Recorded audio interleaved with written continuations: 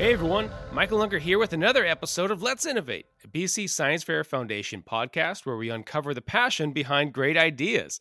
And in this season, we're going to be talking to past participants in science fairs to get their perspective on their experience and find out where their passions lie. And today, I'm really excited to be joined by Laurel Stuthers. Hey, Laurel. Hey, how's it going? I'm doing really great. I'm really excited to hear about your science fair experience. You participated in science fairs when you were in high school. You've gone through university. You're now out there in the world using science, using all the things you learned. So I'm super excited to learn about your story. Let's go back to when you were in science fairs. What was that like for you? Yeah, well, absolutely. Science fair was fantastic. It was really a hallmark experience of my high school experience. I have really fond memories of it. What kind of projects did you embark on? Yeah, so I had one main project and it came in two parts. So in grade 11, I did part one, followed by part two in grade 12. And it was called Self Assembly by Lateral Capillary Forces.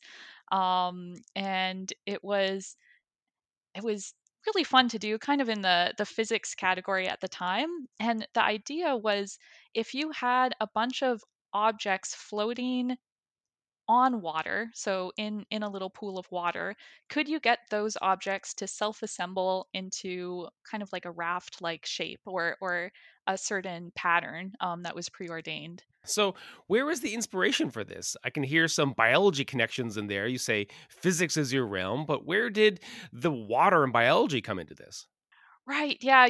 It was certainly a physics based project, but interestingly, I tried really, really hard to come up with a good idea. And at the time, I think it was the BBC Planet Earth that was just having come out. And I was really looking to biology for inspiration. Like, what kind of things does nature do really well and very easily that we have a hard time doing ourselves?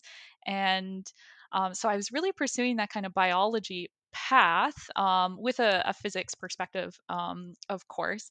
And I stumbled upon a demo of, I think it was like Cheerios in milk. So if you pour some cereal into a bowl full of milk, you can notice that the Cheerios, they kind of assemble themselves into little clumps. And that's actually caused by the surface tension of the milk. And I saw this, and it was a demo used to describe surface tension. And I thought, hey, like, what if you could control that? Like, what if you could steer the Cheerios? And that's kind of where it went from there. Interesting. So, if you were to give a quick synopsis of how that actually worked, did it? Were you able to devise a method of creating these objects assembling themselves?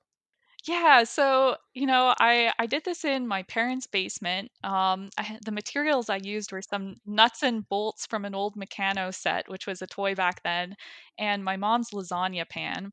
So I filled the lasagna pan with water, and I was floating these like little nuts and bolts in the water. And I did get them to self-assemble into these little kind of like hexagonal shapes by coating the sides of the nuts with different hydrophobic and hydrophilic kind of materials, just things that I got from an auto body shop. And just by changing the meniscus, where the water kind of creeps up the side of the block, or kind of like curves away from it, yeah, I was actually able to get these little floating nuts to kind of rotate themselves into little patterns. And it was pretty simple, and I had some very lofty future plans, in the future work section of the science fair project related to nanotechnology, which we didn't quite get there. It just stayed in the lasagna pan, but it did work in the end. Did you ever give the lasagna pan back to mom? Yes, I did. Did it make some good lasagna in the future after your science fair projects? Exactly. Yeah, it was a really multi-purpose dish, award winning. Wonderful. So, you got to finals with this project. How well did it do once you got there? I was fortunate enough in 2009 and 2010 to get to the Canada-wide Science Fair. So I went to Winnipeg the first year, I think, and then the next year was Peterborough, Ontario. And the first year I got an honorable mention, And the second year, I went home with a silver medal. So I was really proud with that result. It meant a lot to me. Nice. Now, I'm really curious because you combined physics and some biology here with your science fair projects. You then went on to pursue physics in university, but then you also did some very different things from those science related fields and you got into art and you started to combine this knowledge that you had accumulated through the scientific method, learning about art history. Tell us about how art and science fuse together for you. Yeah, certainly. Like the thing that I really practiced while doing science fair was the scientific method. So how can you form a hypothesis and pursue it and come up with a satisfactory result in the end to answer your questions? And in practicing that, I realized, especially with the really simple materials that I had been using for my science fair project, I realized that you could apply that scientific method to many different areas in life. You don't need to be necessarily in a really high tech lab or have a lot of resources, though it certainly helps. But you can start applying the scientific method to anything.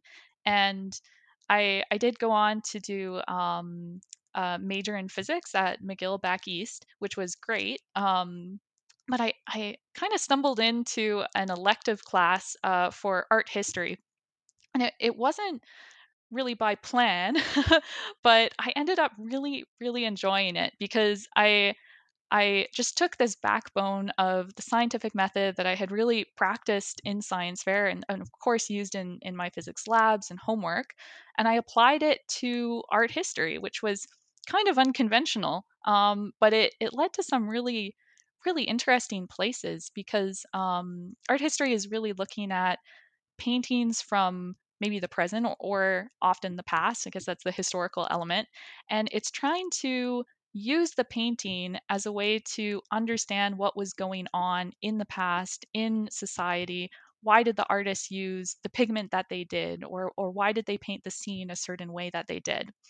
And what I guess the connection to me was between art history and science was that these artists from say the 18th or 19th century were really exploring science in the medium of art.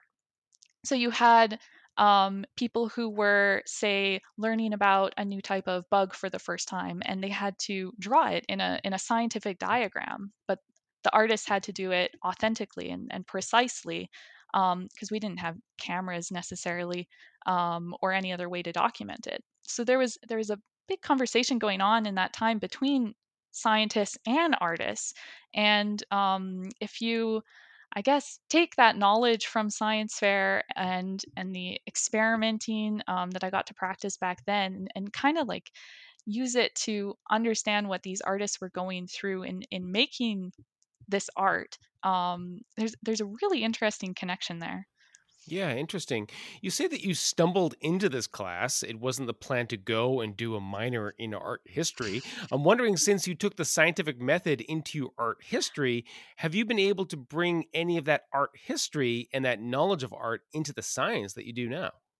Oh, absolutely. So after my undergrad, I continued on in really image based or visual based type of science. So I ended up doing a master's in medical physics, focusing on imaging equipment. So if you've heard of MRI scans or CT scans or any sort of X ray, all of these systems are being designed and essentially run in the hospital by a team of physicists.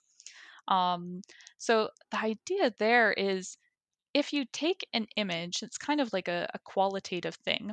How do you get quantitative information out of it? So, if you take a picture of someone's skeleton using an x ray, how do you end up using that to extract quantitative information to then diagnose the patient with their illness? And I suppose after working in medical physics for a while, ended up making a strange transition into the mining industry, actually, where they use very similar equipment to take pictures of rocks. Oh, that's really interesting. Well, before we get into the mining part of the story, let's talk about this medical imaging just for a second. Is Mhm. this for the doctors or is it for the patients to understand what's going on inside their bodies? For the doctors and perhaps also for certain algorithms that could look at the image and try and figure out, okay, well, we see this enlarged organ, or we see a break in the bone here, and what does this mean for our patient's diagnosis? Right. Okay, so how is this now translated into the mining world? Well, I think a broken bone is a great example. So if you take an X-ray of someone's arm and it's broken, you can see the break in the X-ray.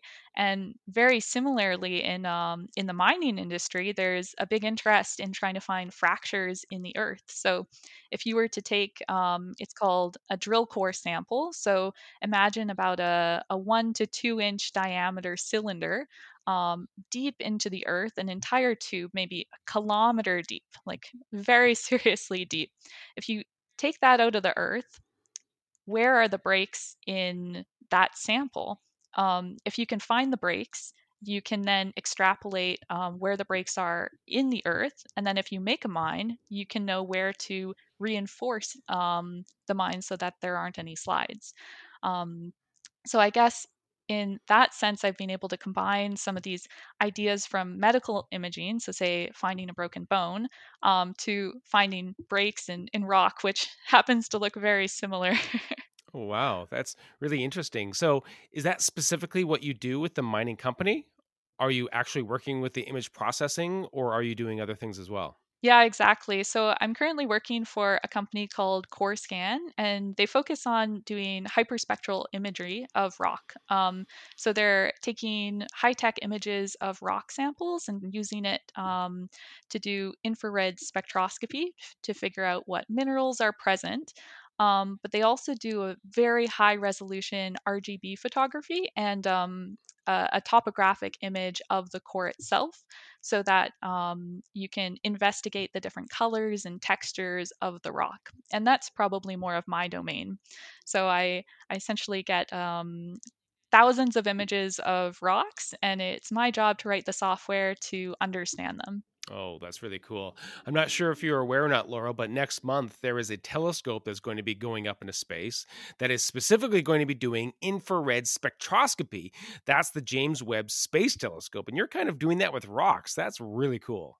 Oh, absolutely, and it's a great point as well because with my physics background, I'm surrounded by geologists all day long, but there's actually a lot of crossover between the fields, and I'd say that's probably I suppose a summary of my perspective in general, a very multidisciplinary perspective of combining different disciplines to solve problems.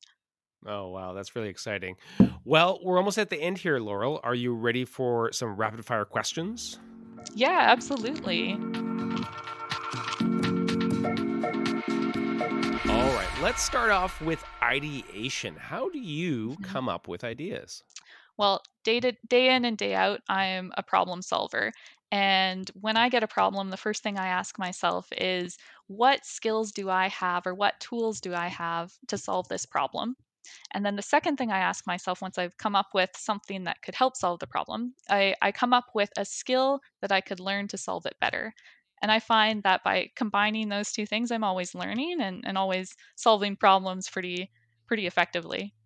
Okay, so work with what you got and then find other skills to help problem solve, is what you're saying. Yes, exactly. All right, what piece of media, maybe a book, movie, or video game, has had the most influence on you?